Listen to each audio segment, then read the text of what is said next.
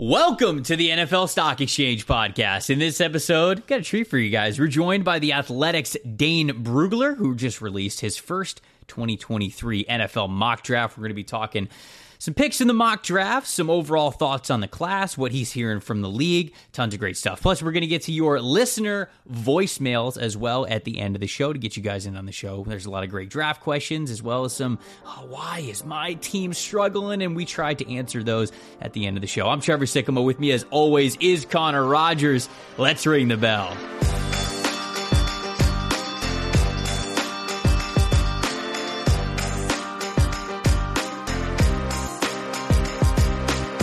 Welcome to the opening bell of the NFL Stock Exchange podcast. I'm Trevor Sycamore. That is Connor Rogers joining you for the final time this week, a Thursday edition of the show.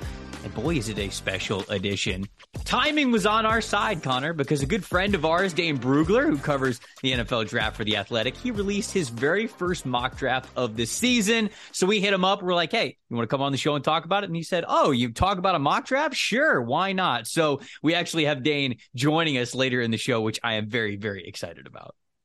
Man, timing's on your side when you do a dang podcast almost every day of the week. So we have that going. We have that going for us. That's also one of the true. Many reasons. I was shout out to everybody that sent us the Spotify wraps of them listening to us an unbelievable amount. We can't tell you how much we appreciate it. It's awesome. You know, it allows us to do this show many, many times during the week, and get guests like Dane and Trevor. We obviously already taped the conversation with him. An incredible combo. So exciting to have him on. Yeah. Obviously, one of the best in our industry. I think his output of work is as impressive as I've ever seen for one human being. So really, really awesome to have him on this time of year. Something I love so much about Dane's work is that he's so thorough, right? Everybody who's listening to this show has probably at one point or another read his NFL draft guide, which he calls the Beast. And he calls it the Beast for a reason. It's because there's so much information in it. And right now we're in the gathering information part of this NFL draft process. And, he's watching so many different guys, but also something that we pick his brain about is he's got a lot of really great connections around the NFL as well. So it's kind of combining what we're seeing on tape, what he's seeing on tape versus what the league is seeing on tape, and knows for the background information of a lot of these guys as well. So a fantastic conversation with him. We're going to get to it in a second, but like Connor said, blown away by y'all sending us your Spotify Wrapped, your Apple Music Wrapped, whatever it is that you guys for the sent maniacs. Us, Apple Wrapped is insanity. I just want to make that clear. Okay, well, I'm a Spotify guy. You were about to reveal very scary news to me there for a second. Your title.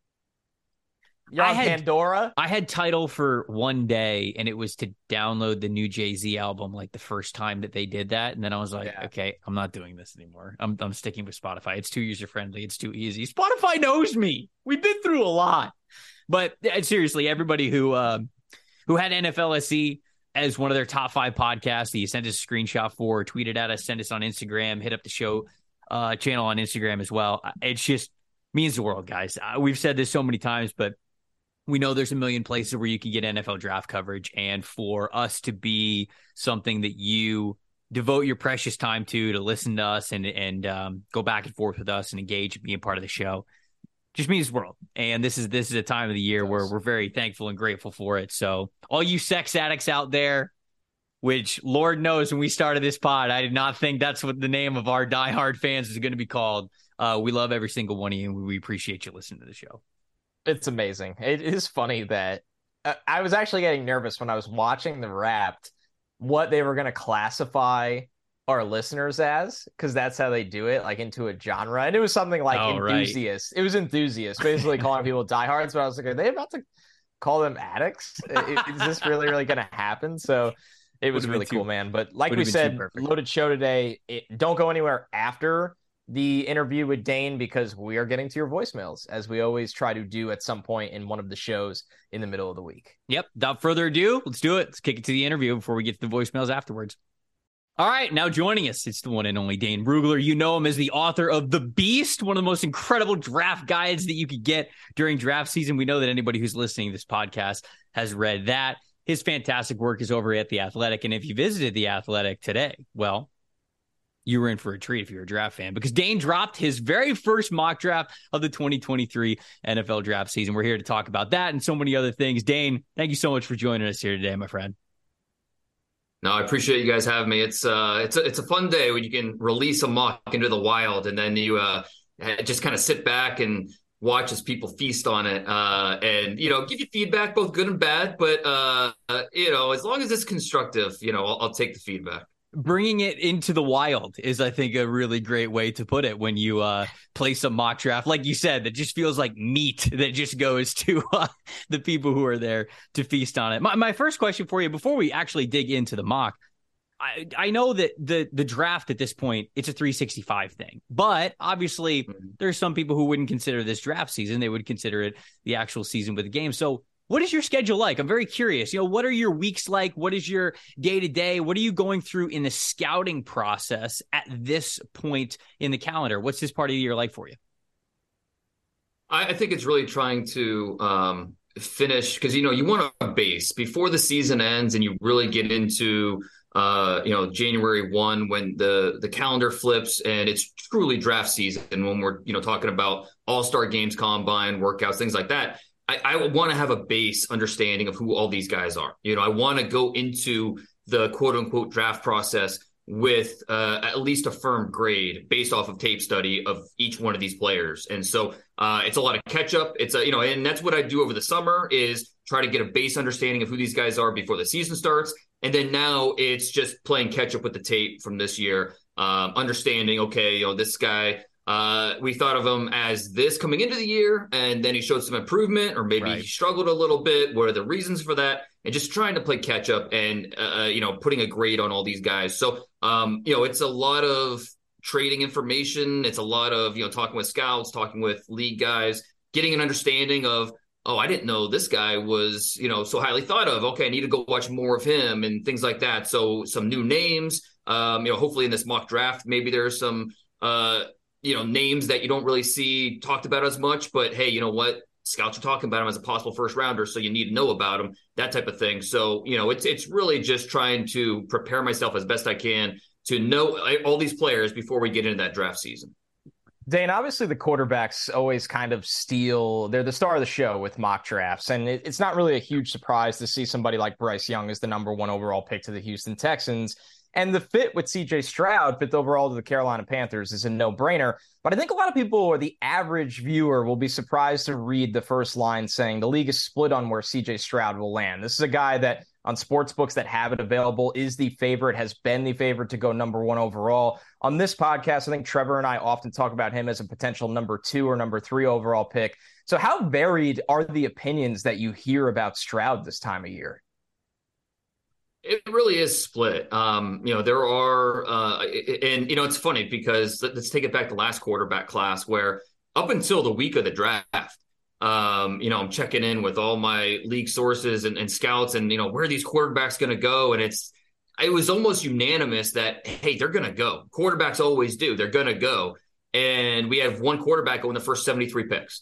So this is going to be really interesting going into this year, into this draft. Is okay, because I think a lot of teams passed on a quarterback in last year's draft in the first 2 rounds because advanced scouting told them this is going to be a better quarterback class in 2023. Well, you know what? Advanced scouting for 2024 draft tells us that the 2024 draft is going to be better at the quarterback position. So is this going to be a trend where we see teams say, hey, we'll be patient for one more year because we like these guys, but we might love who's in next year's class, talking about Caleb Williams, talking about Drake May. We'll see what Anthony Richardson does. What does Quinn Ewers look like a year from now in his development? J.J. McCarthy at Michigan. I mean, there's a lot more names to get excited about. And so, there are a lot of GMs that don't have that job security, a lot of head coaches that can't say, hey, let's punt for another year. But will it become a little bit more of a trend, or will we revert back to quarterback desperation where we see 3 quarterbacks going the top 7 picks like we've kind of been accustomed to over the years? So with C.J. Stroud specifically, he is a quarterback that in rhythm, and when everything is in structure, he makes it look easy. He's very smart pre-snap, post-snap, and when he's in rhythm, it looks great. He's accurate. He's on time. He's got a very smooth stroke.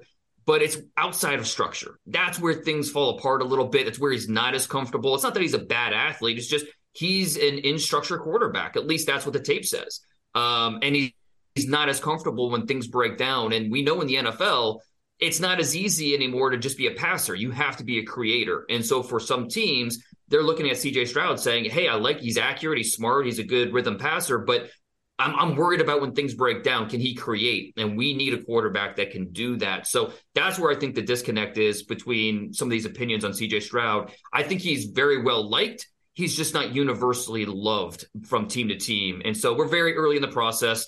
He's expected to come out. I think, he will come out. And then it becomes interesting about how team by team they look at this player. The Lions, we know, could potentially be looking for a quarterback. The Colts are currently in the mid-first round. Could they move up for one of these guys? The Raiders, possibly Derek Carr. We don't know what his future holds. There are a couple other teams in this mix. So it's going to be interesting with Stroud because he could be realistically, he could be the first quarterback drafted, could be the third quarterback drafted. Not everybody's going to be on board with Bryce Young and his size. He's a complete outlier in that respect. So it's a quarterback class that we're going to have a lot of varied opinions depending on who you talk to. I love the way you said that between that, a quarterback's got to be more than a passer. They got to be creators. And I think that we're seeing that on Sundays all the time with even some of the best passers. It's the guys that take that to the next level. Also fascinating to hear that people in the league we're having the same conversations that all of us were in the media. Hey, the quarterback run, it's got to be coming, right? I mean, it's so desperate for the quarterback position, and only one goes in the first round last year. So it's just kind of crazy to hear that that was kind of what was going on behind the scenes. You mentioned with quarterback, us always looking to the future. People have a tendency to think the grass is greener down the road no matter what. Maybe getting bored of a certain draft class. And are people getting bored with Will Anderson? I mean, have we just talked about Will Anderson so much over the last year that we're bored at this point? Because it feels like, everybody's really comfortable with Will sliding a little bit for quarterbacks. And, the numbers aren't as prolific as they were last year, but he's still fourth in college football in pressures this year. And I wanted to make sure that I point that out. But I think the last time I checked, he was your number one overall prospect still. So yeah. I know you have a lot of praise to say, whether he's 1 or 2 or 3 or whatever he is. But what's your just overall opinion on Will Anderson? Is he still this guy that has the potential of a number 1 overall pick type of impact player? What's your thoughts on him?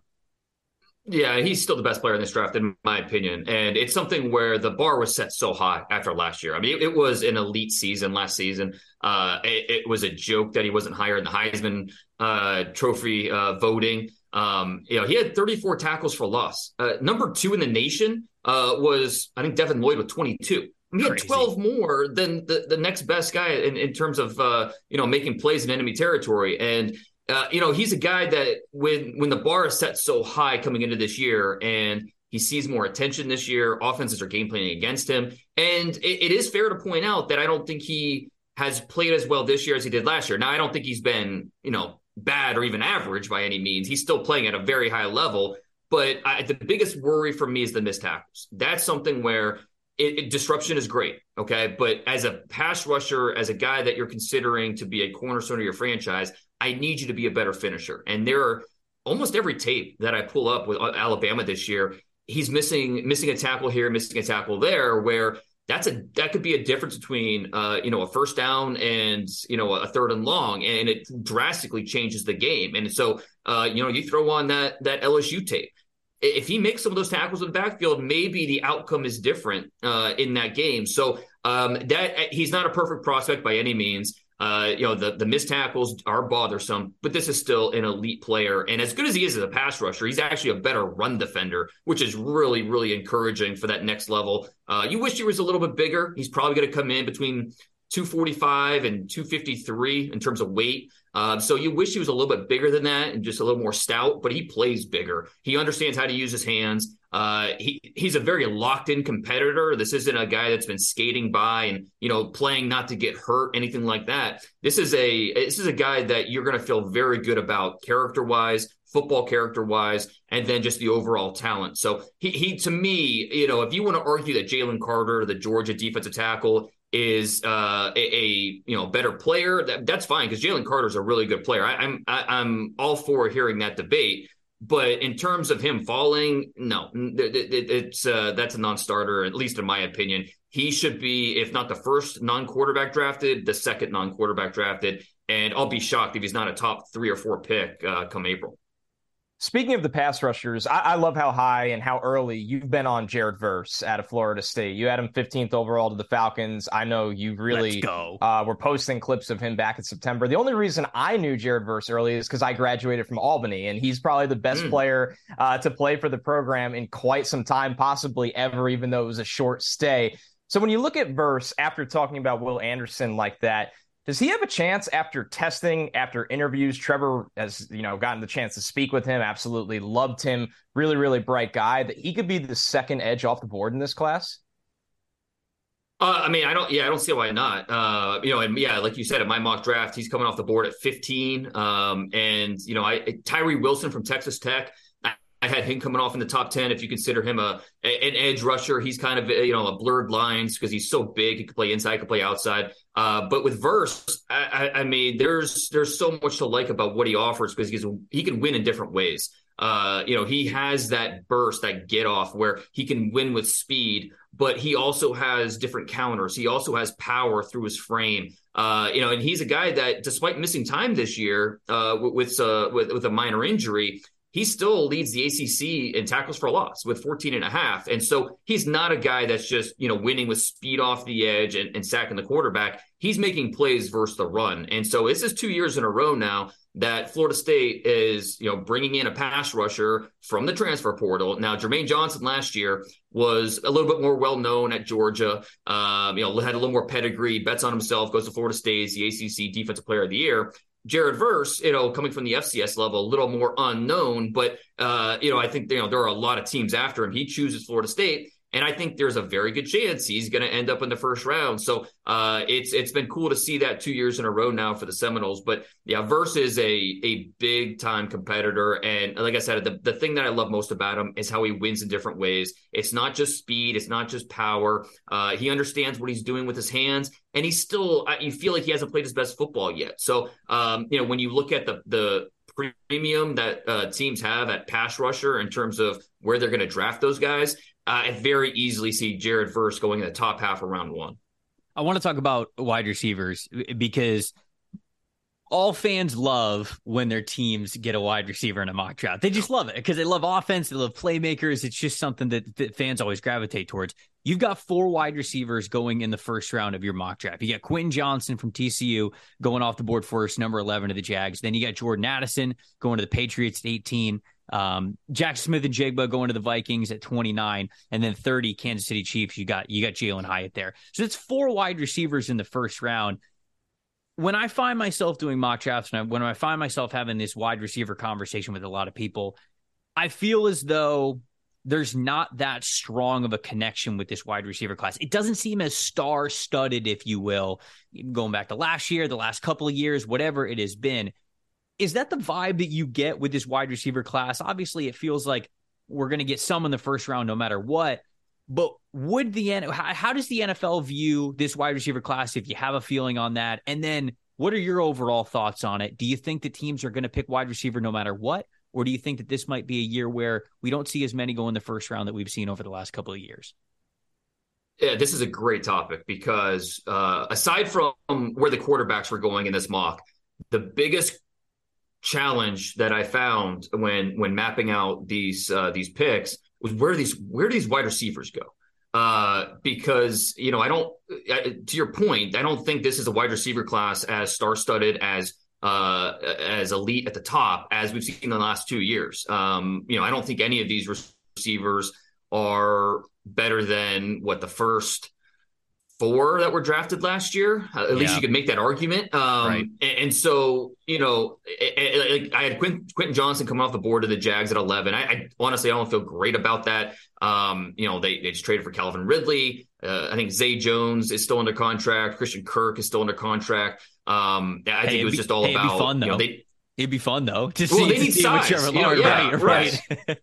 That's the thing. I mean, if they ask themselves, how do we help out our young quarterback, then, Quentin Johnston, I think, would certainly be one of those answers they would come up with. So, I can defend that. But it's something where I didn't feel great about it. Even Jordan Addison going to the Patriots a couple picks later at 18, we know Bill Belichick is, he's going to want defense or he's going to want offensive line with this pick. And I think about what Addison could mean, be that spark to that offense, for Mac Jones and everything going on there. I love the fit there, but at the same time, especially with Jacoby Myers being a pending free agent, it's not something that I felt great about. And so this is a receiver class that will be interesting.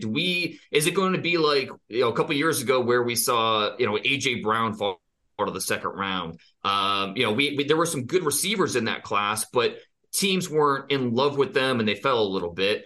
Or is it going to be like the past 2 years where these guys are just going to go because wide receiver has become the biggest playmaker in today's NFL, more so than any other position aside from quarterback. And guys their teams are desperate for that, guys that can give you a spark. And so it's a really interesting debate, especially when you look at the top 20. There's not a lot of obvious landing spots for these wide receivers, and so it's going to be something worth monitoring throughout the process. And see who comes out and which one of these underclassmen come out, and then what kind of movement do we see in the offseason, free agency trades, where we see a legitimate need. It seemed like last year we had a lot of. We knew the Jets needed one. We knew, the Saints could go after one. I mean, there were a lot of landing spots that made sense. This year, I don't think there are as many landing spots that are obvious, and there are not as many prospects that I think are clear top 20 picks. So if we didn't have a receiver go in the top 20 this year, that shouldn't surprise anybody because these receivers are good, but they're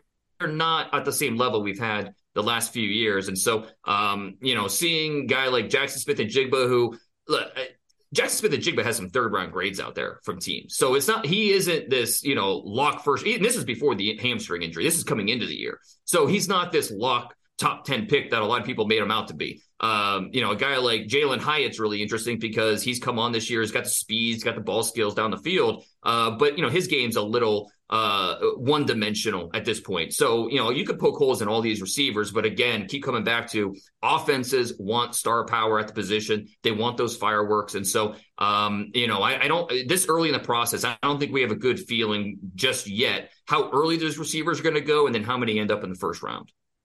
Last year, we had a fun corner debate between Derek Stingley and Sauce Gardner, just two really good players. And this year, in a picks man from 9 to 13, you had three corners go. And Trevor and I have had this conversation often between Christian Gonzalez, Keely Ringo, and of course, Joey Porter Jr. as well. And it's something that's going to continue on this show.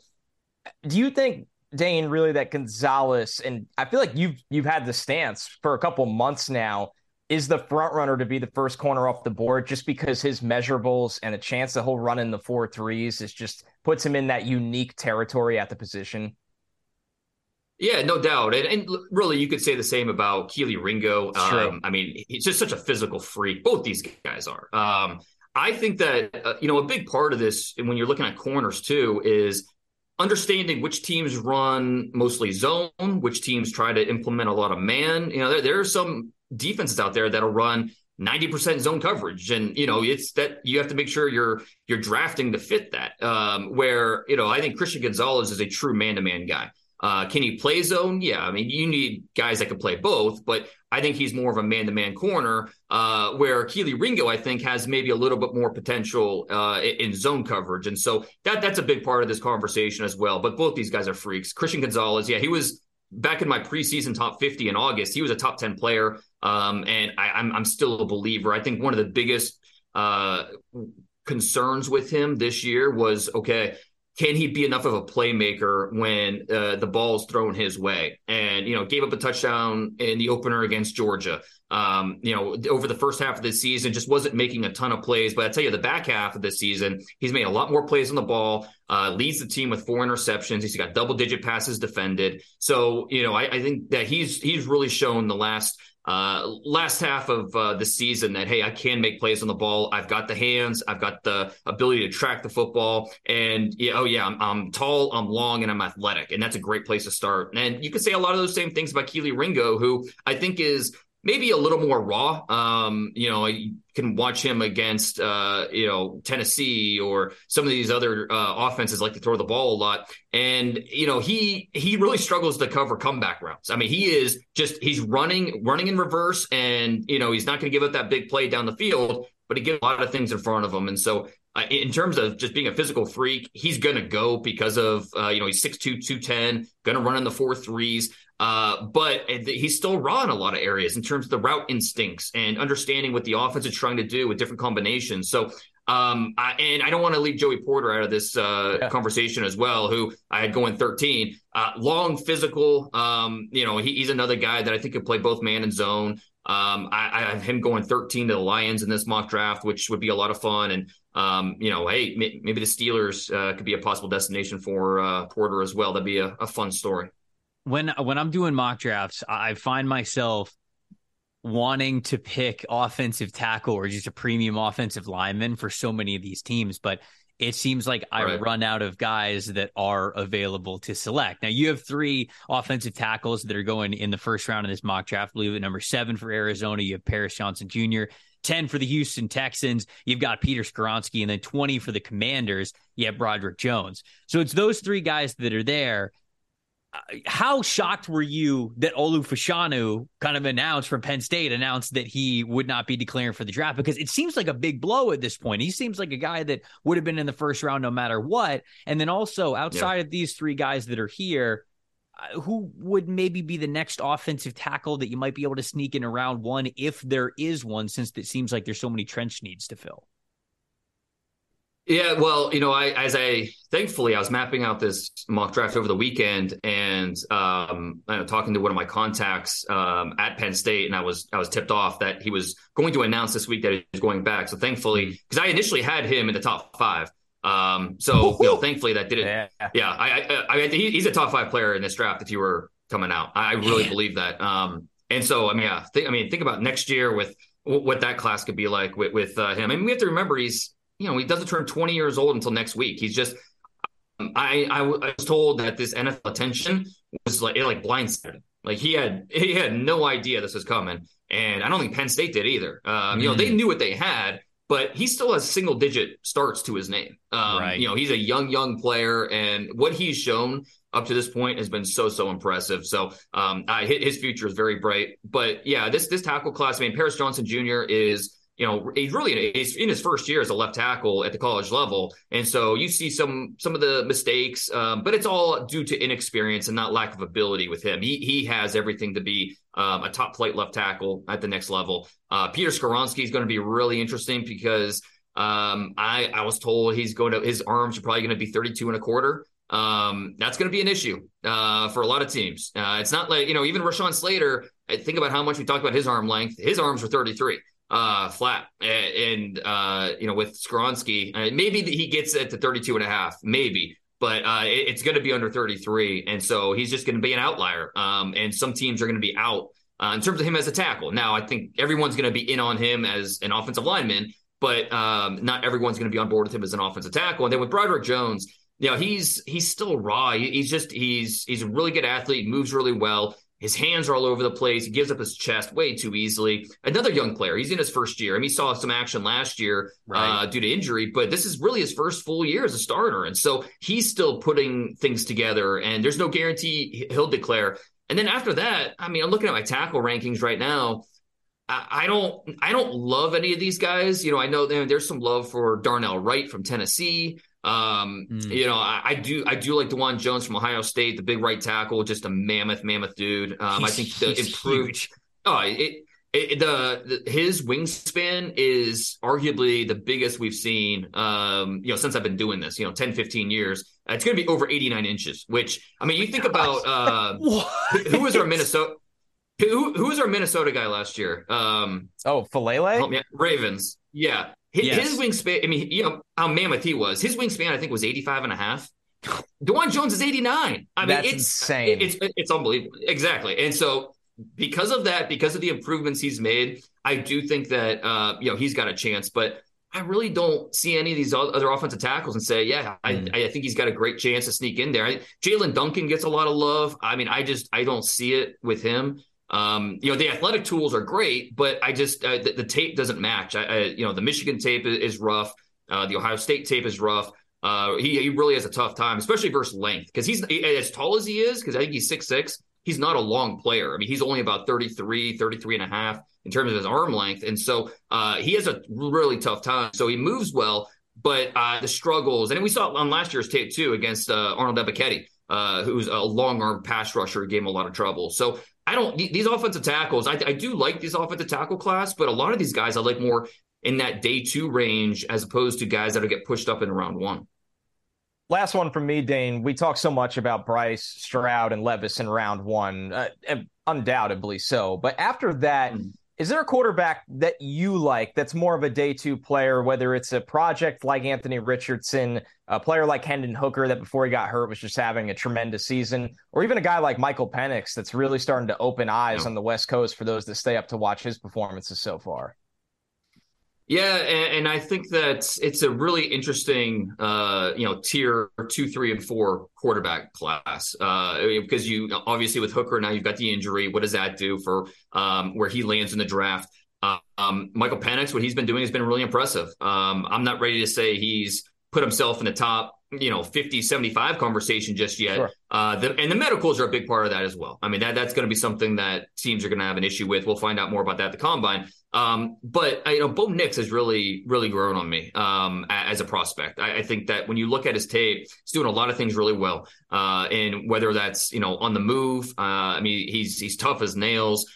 He throws a really accurate ball. There's a lot of things about Bo Nix that you like. And so where he ends up in the draft is going to be interesting. I think, right now, talking to scouts, you get 3rd round feedback, that type of thing. So we'll see with him. In terms of maybe like the next tier down, I'm a big fan of Clayton Tune out of Houston. I love that no matter what the scoreboard says, the time, the situation, he gives you his best, and he does not wilt under pressure. He's got a lot of late game heroics to his name, and he's got a little bit of mobility in the pocket. And I think there's some times where he's a little too confident in his receivers, and there's some decision-making things that he needs to shore up a little bit. But this is a really good quarterback who I think is going to play in the league for a long time as a mid-round pick. Last question, Dane. I want to ask you about the most interesting story that you've heard about a prospect so far. I mean, when you put out that beast draft guide, there are so many incredible little nuggets that you have in there, not just about the tape evaluation and the size and what they're capable of, things like that. But there's also these great background nuggets. It's why it is the must buy every single year. It's part of what makes it the must buy every single year. So I'm curious, obviously we got a lot of time between now when the beast for 2023 actually comes out, but is there a story? Is there a fact, maybe 1 or 2, whatever, that really stands out to you that you've learned about somebody in this 2023 class? Yeah, no, there's definitely quite a bit. And, a guy that was in this mock draft, Drew Sanders, he's, at Arkansas, he's having a career year, former 5-star at Alabama. This guy he's just a physical freak, and he grew up in Oregon. His dad's a football coach at the high school level. And so he grew up moving around in Northern Oregon as his dad moved from job to job. But starting at, 5, 6 years old, this guy has been training for this moment. I mean, like doing workouts, nutrition plans, things like that to really put himself in this position. I mean, he is a machine, and, he has been, kind of eyeing this for a long time. So he's a physical freak in terms of size, speed, strength, but also the way he trains. It's really something to behold. And then, maybe a guy that's maybe not as known, Bagent, the quarterback at Shepherd. I've got a story coming out next week on The Athletic for more on that. Hopefully people check it out. His dad is a world champion arm wrestler, top 3 all time. Okay. Like That's top 3 awesome. in his sport. His dad is big time in the sport. I would call him part Dana White, part Vince McMahon. I mean, he's a promoter. He's big time into it. And this guy he's won 28 world championships. or 17 left-handed because he's naturally lefty, and then whatever the math is for the right-handed. So he is a really interesting character. I've had a lot of good times talking to him, getting to know him a little bit better, and talking to Tyson and finding out more about him and his journey. He actually last offseason he entered the transfer portal. There were a lot of schools that wanted him. Maryland, they rolled out the red carpet for him to play his final year in Maryland. West Virginia, same thing. And at the end of the day, he decided to stay at Shepherd D2 because he was on pace to graduate. And if he transferred, he had all these credit issues and he didn't want to put off graduation. He wanted to graduate. So, and he's from Shepherdstown down there in West Virginia. So, it's Bagent's a D2 quarterback that people need to know about because he's got a chance to get drafted and he's got a really fun backstory. And so hopefully people, look for that story next week on The Athletic. I go delve a lot more into it, a lot more background stuff. So he's a lot of fun. Very excited to read that for sure. Connor and I were just going over the early Senior Bowl acceptance list, and there is Badge's name right there, sitting there for the quarterback class, setting the tone, was the first guy to accept an invite. So we knew that we had to get more information on him. Of course, the place that we would come to learn more information, it's Dane Brugler. His fantastic work over at The Athletic. Make sure you read not just that article, but everything that Dane puts out. He's a fantastic follow, a must follow for all of draft season. Dane, thank you so much again for joining us here. This is a lot of fun. No, anytime, guys. I appreciate it. There he goes, our good friend Dane Brugler of The Athletic. Everybody make sure you go sign up for The Athletic. Read all of Dane's fantastic work. Connor, I love getting to pick Dane's brain. I mean, I know we said this at the beginning of the show, but you always learn these little nuggets. And I love that question that you asked about CJ Stroud specifically and just like where the range was, because it feels like we get sucked into these way too early mock drafts, and then we just think that things aren't supposed to change. And they do. They do very much. And I think a lot of people were really hopeful for CJ Stroud going into the season. They liked what could be there for him, but It's not like he has blown the doors off to prove that he's got to be a lock of a top 3 pick, even if we think that he's going to go top half of the first round, top 10, whatever it is. So that was fascinating. I loved hearing about that as well as the rest of the quarterbacks. Yeah, I think what's so awesome about talking to Dane and reading his content is he's one of the few people in our industry that can actually be a conversation starter, right? There's a lot of people in the industry that follow the conversations, and there's nothing wrong with that. But when Dane does something that I walked away, and obviously I'm sure people heard it in my questions, your questions, I looked at and said, the quarterback conversation is fascinating. Maybe Stroud's not this guaranteed top 2 pick like we've been thinking for a long time. The cornerback trio at the top, there's going to be a ton of debate around it because I've heard grades on those guys are all over the place, from in the first round all the way to the third round. So, and I would side with Dane that all 3 of those guys probably do go in the first round. They all have a realistic shot at the top 20 because team grades can be really, really harsh and should be taken as a curve, right? If you have a quarterback that has a second round grade, he's going in the top 10 picks. So that was fascinating to me. How the offensive line conversation changes with Olu, which I'm just mind blown. Remember when I said to you in the midweek show, I was like, yeah, he could have been a top 10 kind of guy. And Dane was like, I had him in the top 5 for the mock draft. What a blow that is, man. That's massive. Huge, especially asking him about the rest of the offensive tackles and saying, hey, is there anybody else you get in here? And he's like, probably not. But we know the league has to go after these trench guys, right? Also, it was interesting hearing about wide receiver. Jackson Smith and Jigba, anywhere from a first to a third round grade. That's another one, man. We went into the year, we did these early mock drafts because I like doing early mock drafts because they're fun, but you got to remember what they are. They're simply to put names up here for you to recognize these guys have potential to be first rounders. This isn't necessarily, hey, like this is absolutely going to happen. And I just think that you've got to be open-minded for these early mock drafts. Really anything before bowl season, like Senior Bowl season, Shrine Bowl, Senior Bowl, anything before that, you've got to realize that mock drafts can be very volatile in where these guys are going and all the names that are there. So it was great to learn about what he thinks about these prospects, where he's heard the league believes these prospects should be drafted. So always a good conversation. But we promised that we would get to you guys' voicemails. So we should. Yeah. Oh, wait. Before we get to do that, I got to read ads because I'm an idiot. So I got to read ads first.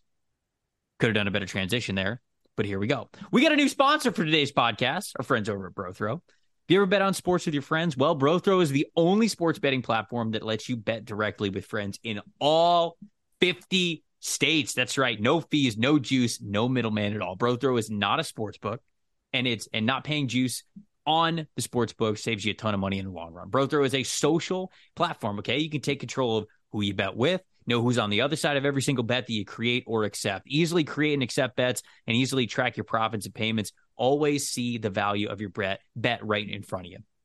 Don't have to deposit any money for a BroThrow account either. Bettors pay each other directly. That's why it's peer-to-peer. It's a social app. Connect your Venmo, Cash App, PayPal, Skrill, Strike, anything. Betting $11 to win 10 when you bet through a book stinks. With BroThrow, you bet $10, you win $10. Simple as that. Throw out your first bet. Go to brothrow.com/stock to get into the group for this here podcast. Use the promo code STOCK. BroThrow is free to sign up for. Cut out the middleman. Start betting on BroThrow. That is brothrow.com/stock. Also want to talk to you guys about Symbol. You guys have heard us talk about them before. They are the stock market for sports, and they're giving away their best offer for New Year's yet. Symbol is offering $500 risk-free for people who join when you sign up using the promo code NFLSE. Your first deposit comes with a 30-day money-back guarantee. What's better than that? If you were hesitant about joining or simply haven't joined yet, you could do so with a risk-free deposit. A reminder, Symbol lets you trade pro and college teams like stocks and even earn cash dividend payouts when your teams win. Symbol is a peer-to-peer market that took the thrill of sports betting and turned it into a stock market to give fans a new way to speculate on their favorite pro and college teams. Now you can join with a $500 money-back guarantee. Download the Symbol mobile app for iOS by searching SIMBULL in the App Store. Using the promo code NFLSE to get that risk-free deposit up to $500. Whether you want to invest in up-and-coming teams like the Detroit Lions, like the Houston Texans, get in on things early. Or if you think the guys at the top, the Minnesota Vikings, the Kansas City Chiefs, the Philadelphia Eagles, they still got a little bit further to go, you can earn money either way. So Symbol allows you to buy and sell team stocks and profit from your sports knowledge no matter what. So check them out with Symbol over on the iOS store. All right, Connor. Voicemail time. Voicemail time. First one. Here we go. Connor, Trevor, Yuke here, coming at you all the way from the Middle East. Appreciate the show. Love it. I've actually been listening for a very long time, I think since the first episode. What if Anthony Richardson becomes a Giant? The Giants are probably going to be picking in a range where Anthony Richardson, around where he's going to fall. And after what Brian Daboll did with Josh Allen, I really think Anthony Richardson could be the future for the Giants. He could sit, back for a year while the Giants figure out some way to bring back Daniel Jones for one more year. Anthony Richardson takes a year, learns under Brian Daboll, learns, I guess, behind Daniel Jones, and he could really be their future. What do you guys think about that? Thank you guys for the show and for everything you guys do. Appreciate it. I love it. Sure. Well, sure. Yeah. I absolutely. Okay, so let's do the why we love it and then poke holes in the plan, right? And I know that was just a rough outline. Spot on. Brian Daboll, if I was picking 5 coaches that were going to be in charge of Anthony Richardson's development at the NFL level, Brian Daboll is absolutely in the top 5. He might even be in the top 3, to be honest with you. I think he's a guy that understands how to use a skill set that has big-time rushing ability and big-time arm talent, but minimize the decision-making and the how much is going on around him. And Richardson, in that scenario, would not have to play right away, which I think is the most important scenario for Anthony Richardson. 100%. Trevor, what do you think about it? Well, I mean, to your Daboll point, that's 100% correct. Even when he was in his last year with the Buffalo Bills and what we're seeing from the New York Giants now. What's the thing that we have boasted about the Giants all year long? Okay. They won too many games. Well, okay. As this is a draft podcast. We say that about everyone. Look, you get to the point with the Giants where, okay, the talent gap is sometimes just too big between them and other teams, but why have they won, quote unquote, too many games? It's because Brian Daboll understands exactly what's going to work with the group he has more than any. I don't want to say more than any other coach, but he is in that top tier of coaches that can honestly, truthfully look at a roster and say, okay, this is what we're going to do well. If we play this style of offense and if we play this style of defense, and next year it might look different and they're going to adjust and they're going to get to something else. But he's just such a good coach because I feel like he puts guys in situations to succeed. So Anthony Richardson going to a spot like that, we would absolutely love. The biggest hole in this theory or wish, whatever you want to say, is the Daniel Jones theory, right? Can you bring Daniel Jones back for 1 year? No, probably not. There's going to be a team out there that is going to offer multiple years in a contract to Daniel Jones. I think three. Right. And I tend to agree. It's probably going to be 3, which is the sweet spot. Are you going to do that if you're the Giants? You're probably not going to do that if you think that you're just going to draft a quarterback at the back end of the first round. So that's the biggest issue for me is does Daniel Jones come back for something that makes something like that feasible? On one hand, Jones could like Brian Daboll enough to say, I like my career being in the hands of Brian Daboll more than I would a different team. And I think there's validation to that. But is it enough to probably walk away from millions of more dollars in the form of maybe a higher per year average or just more years? That's where you kind of lose me. And I would feel like Daniel Jones is trying to cash in to another team and another contract in that way. So I love it for the reasons that the voicemail said, but I don't know if that reality is going to exist the way that they want to set it up. If they wanted to do that, they might have to explore the Jacoby Brissett situation, someone like that where he's been in that spot before, right? Yeah. Where he knows he's not given anything. And I'm actually fascinated to see how those contracts work out. Brissett and Daniel Jones, right? Yeah. There's a lot to unpack there, but it was a great question, great fit, one that that'll not be the last time that we talk about the fit with Anthony Richardson and the New York Giants. Would love the fit. Would love the fit. I don't know how comfortable I would be with him in the first round at this point, but like the talent ceiling is so high. Like it's just so high. And I know a lot of people look at Anthony Richardson and they're like, he can't hit the broadside of a barn sometimes. And you know what? You're right. There are times when it looks like he just can't complete the simplest of passes. But this is his first year as a starter. Yeah.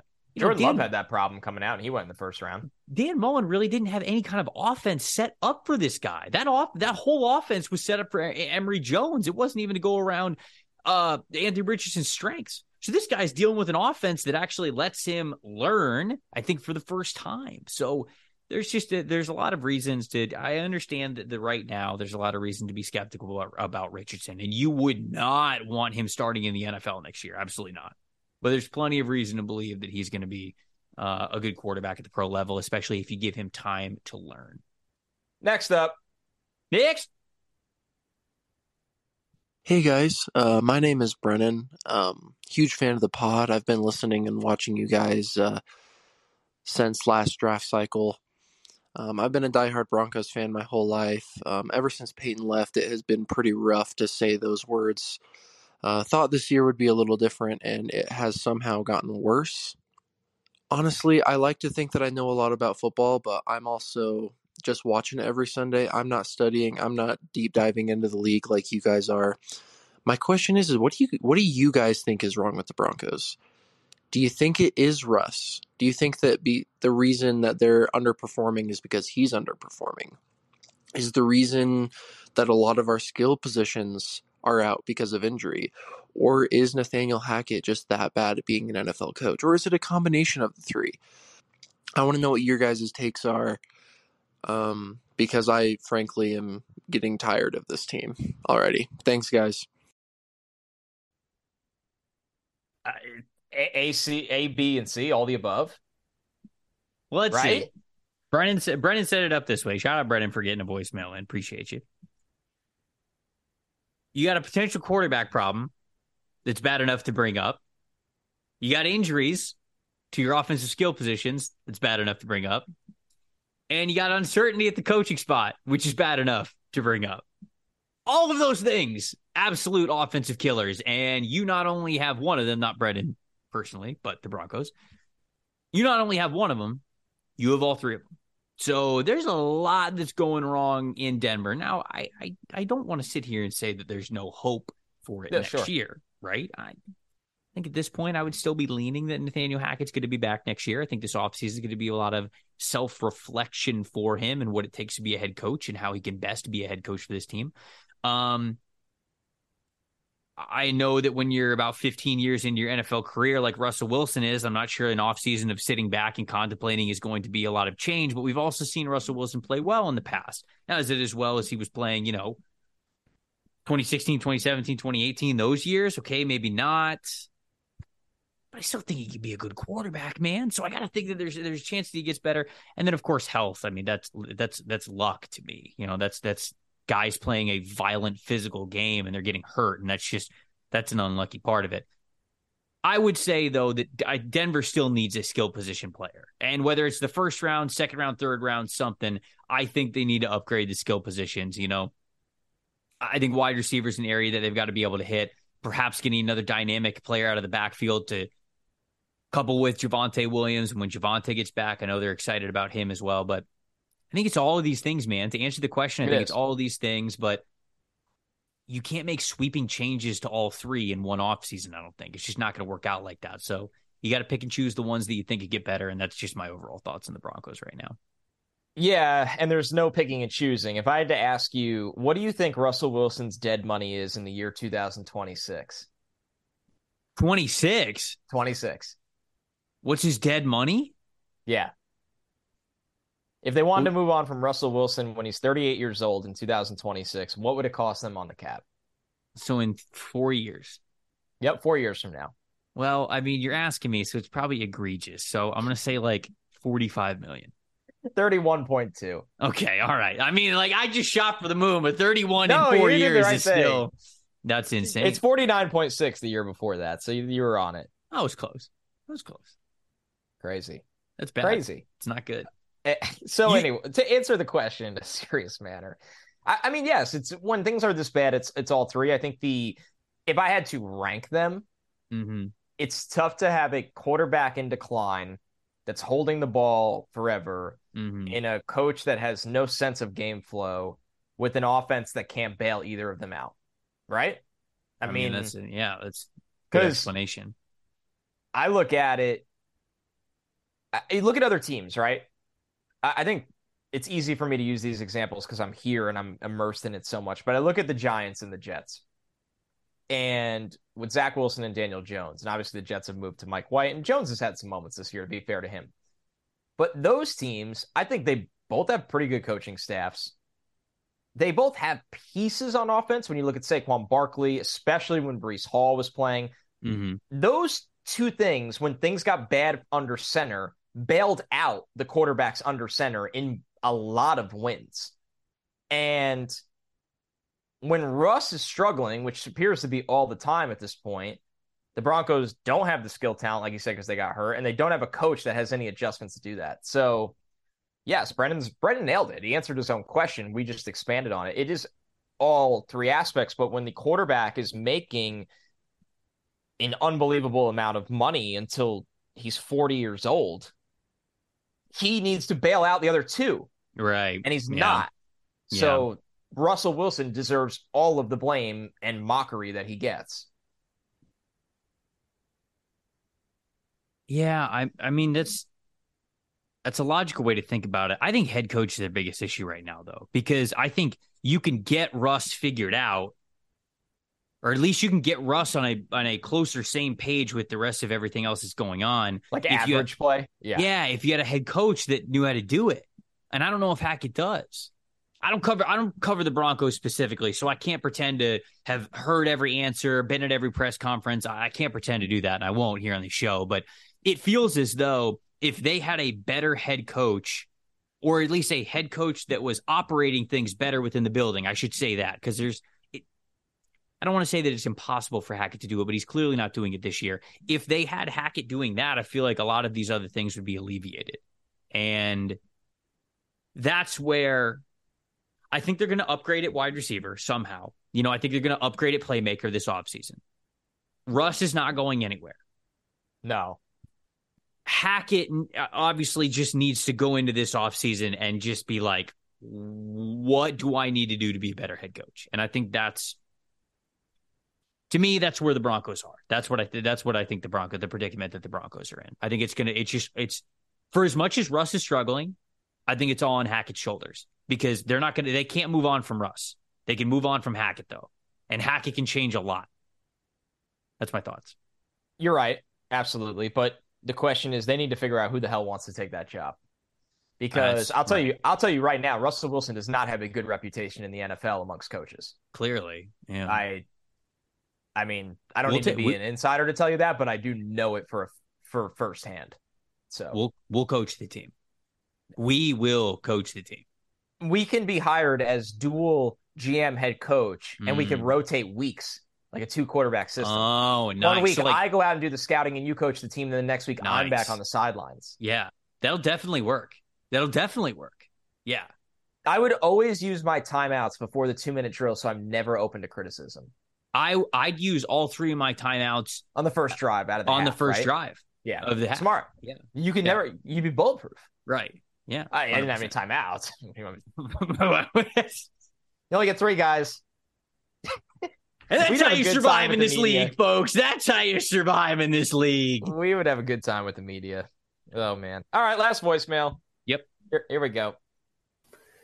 Hey, guys. Joel here, 5'10", 162. I was wondering what the issue with the Chargers is. Obviously, they've had terrible injury luck, but is it something more than that? Is it that they're just too slow on offense, or is it coaching or roster construction? What is wrong with them, and who can I blame? Thank you. Number one, incredible introduction. Shout out, Joel. Just talk about just getting the podcast. 5'10", 162 off the bump. Yeah. I think there will be a point in time where every voicemail is introed that way. I hope. Isn't that a Dan Patrick Show thing though? I just thought it's because we do the 6'5", 240 thing all the time. I think it is. I think that's why Joel does it. But Joel also might be doing it because I think it's a Dan Patrick thing. Like if you call into the Dan Patrick Show, I think that you start by saying your name and then the weight. I love that bit. I don't know if this is if Joel is doing it because of that or if he's doing it because the 2 co-hosts of this show are 6'5", 240.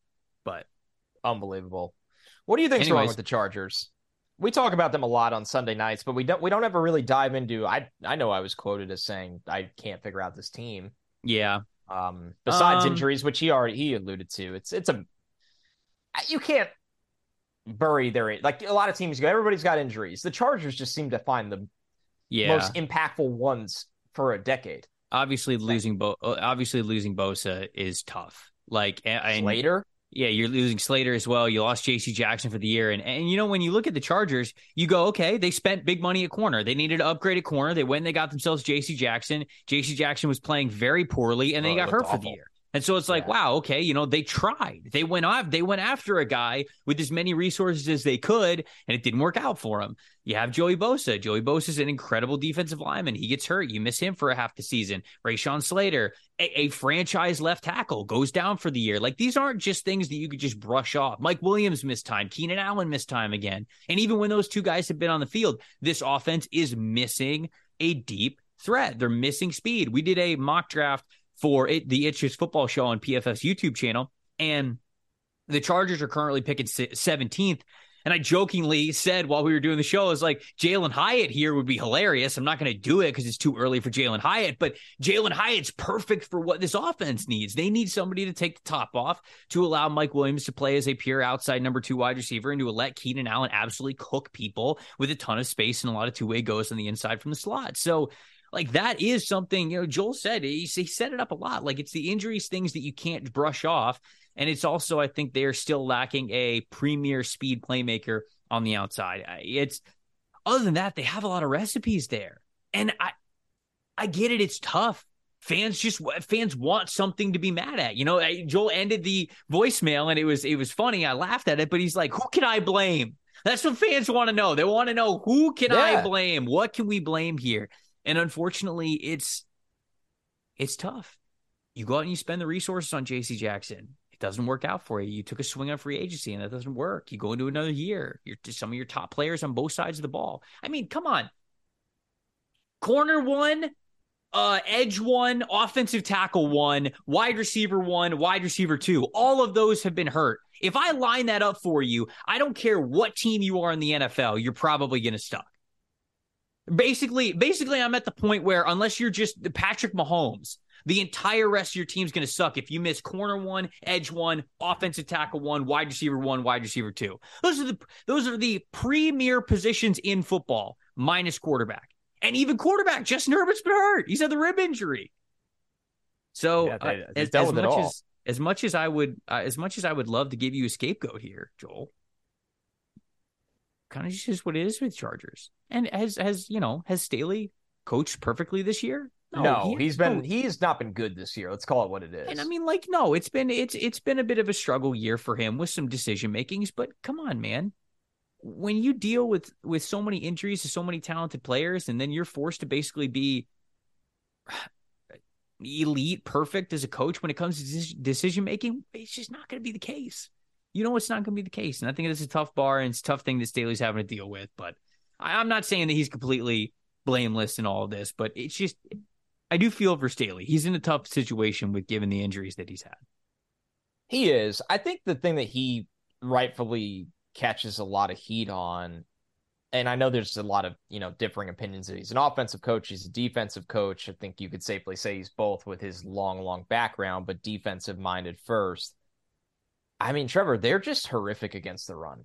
Like they're not competitive in my eye against the run. When you look at the teams that have graded out the worst against the run, just based on PFF's grading system, they are the 4th worst team. It is the Bears, Browns, Texans, and Chargers. For a team, man. How are the Browns that bad? That's a whole nother conversation. All they do in practice is run the ball, I'm sure. They've got Nick Chubb and Kareem Hunt. Whole nother conversation. But anyways. So yeah, it's like the Broncos conversation. There's just a lot to unpack. And I get you want to be angry with one thing individually. And every football fan, observer has been there. Some of it's bad luck. Some of it's bad coaching, in my opinion. So, all right, there we go. That's often the downfall of the league. Yeah, fun show. Very fun. Close out the week strong. Oh, always, brother. Always. Yeah. I don't have a reference. I'm done. My words are done. You couldn't. I had something, but I'm keeping it in the back pocket. It wasn't the time or the place. Okay. All right. I won't push you on it then. I'll let you keep it in the back pocket. Thank you to everybody who watched the show, listened to the show this week. Shout out to Dane Brugler for joining us here today. That was a lot of fun. Shout out to all of you guys for sending in your voicemails. If you want to send in a voicemail to the show, we'll be sure to get to voicemails every single week, no matter what show, wherever we can squeeze it in. Speakpipe.com/NFLSC is the best way to do that. We love getting you guys in on the show, and for good reason. Obviously, we like having these conversations here, and you guys' opinion on things is a lot of fun for us. That's it for us this week, but we will be back with you, of course, on Monday for everybody's favorite episode. It is what matters most. We're going to set up the playoffs. We're going to set up the draft. We're going to tell you what matters most from everything that we are about to see in week 13. Is it week 13 already? It's almost over. And the NFL season. A lot of action to watch, even in college football too. Championship Saturday. So enjoy the weekend, my friends. We will see you on Monday. I'm Trevor Sickman. That's Connor Rogers. Thank you guys so much for listening to the NFL Stock Exchange Podcast.